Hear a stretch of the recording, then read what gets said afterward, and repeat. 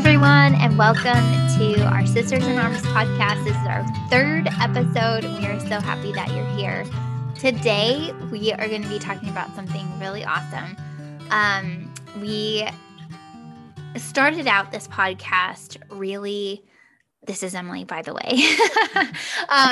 We started out this podcast originally. We were going to talk about how to navigate the daily battles that we face as far as emotionally and all of that goes. But as we dove deeper into our study of that, we realized that it really comes down to our knowledge of God and our relationship with Him. And so really we've kind of pivoted to be focusing more on characteristics of God and then how that affects us, just to spur you on in your own relationship with Him.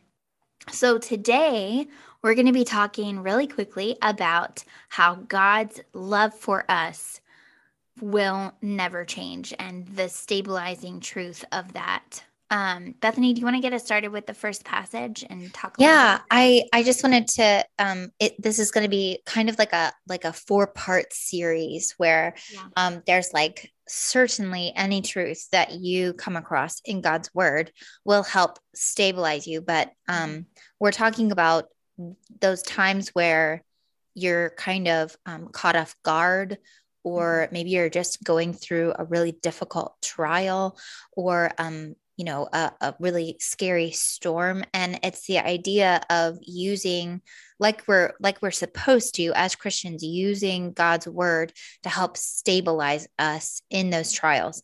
Think of that stuff that's in the bottom of a ship is called ballast. And that's what keeps the ship in the storm from capsizing, because there's weight in the bottom of the boat, basically. I love that mental picture. So yes, good. The mental picture of this boat being stabilized in a storm. That's what these truths from God's word should do for us if we study them and know them.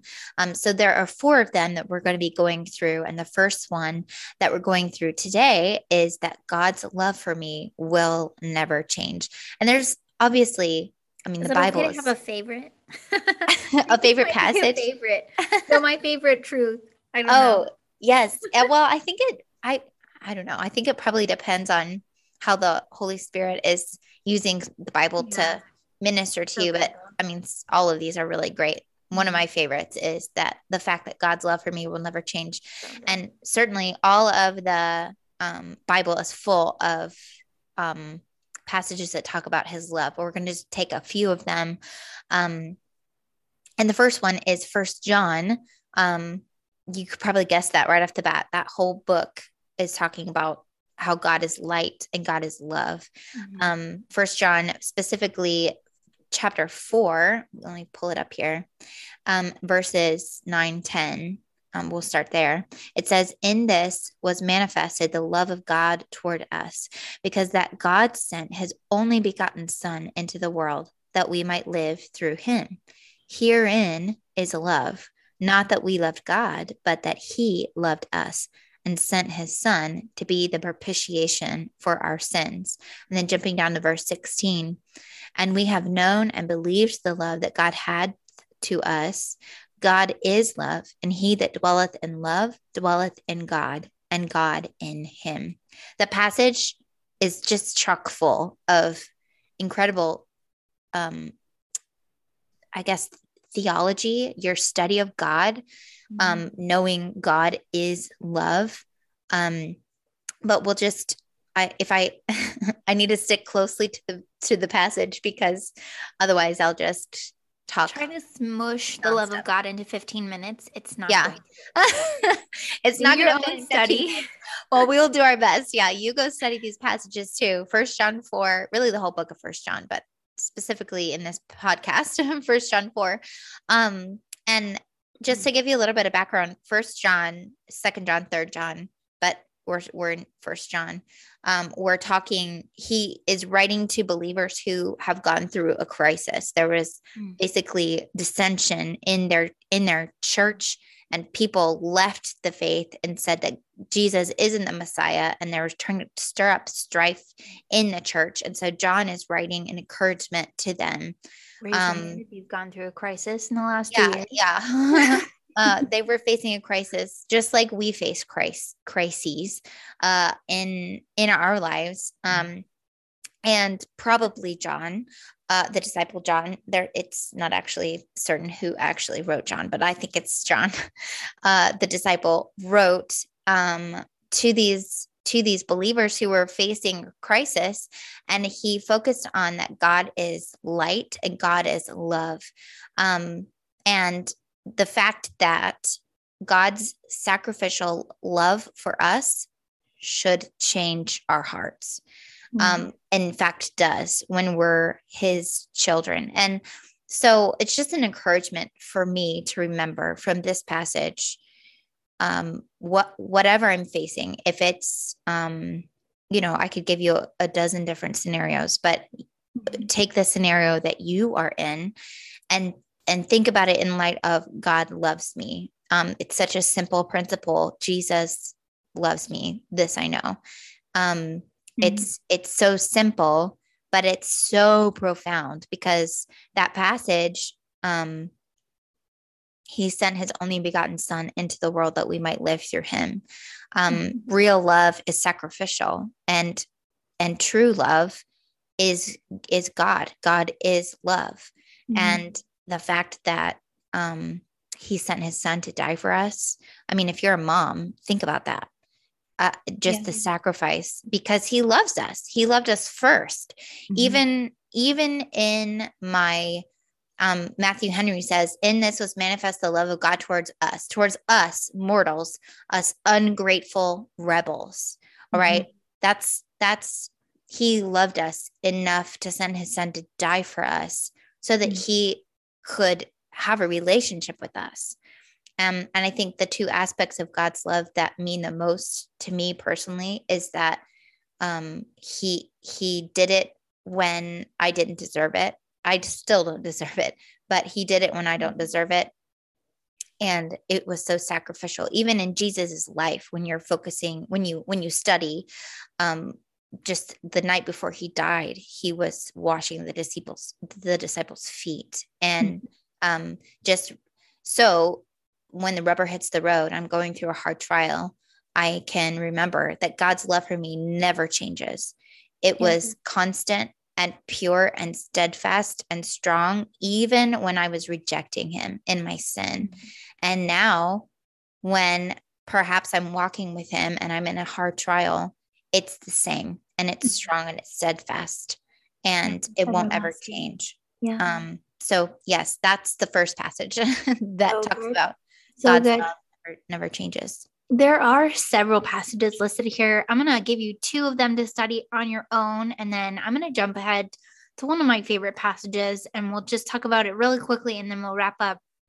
One passage you guys can study is Jeremiah 31, verses 2-3, talks about how God's love is everlasting and God is faithful.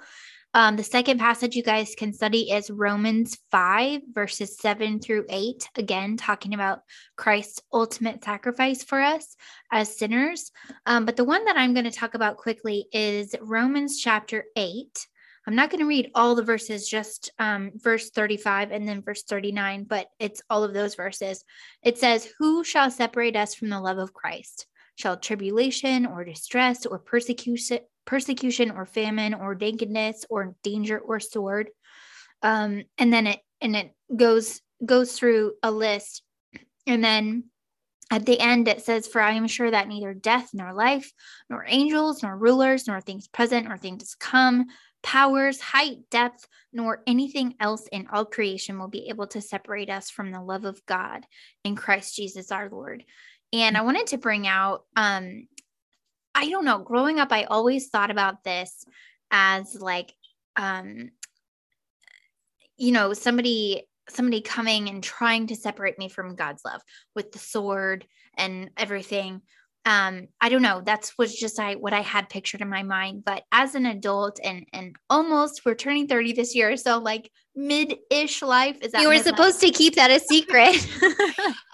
But more and more, I sense myself trying to separate from God's love because I know that I am unworthy.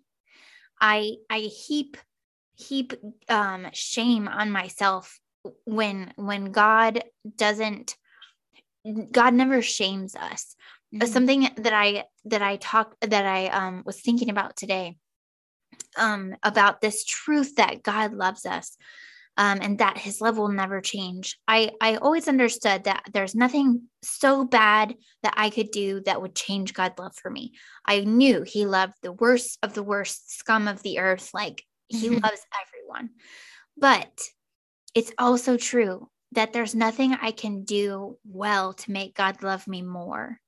And I see that desire to earn love and earn validation in my life. And my husband tries to love me that way, but so often I push him away because I feel like I'm not worthy of the love. But he doesn't love me because of how I look or because of what I do. He loves me because he chose me to be his wife. Like, he loves me.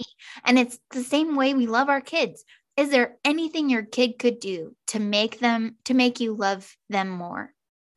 No, you love them because they're your children. And it's the same way that God loves us.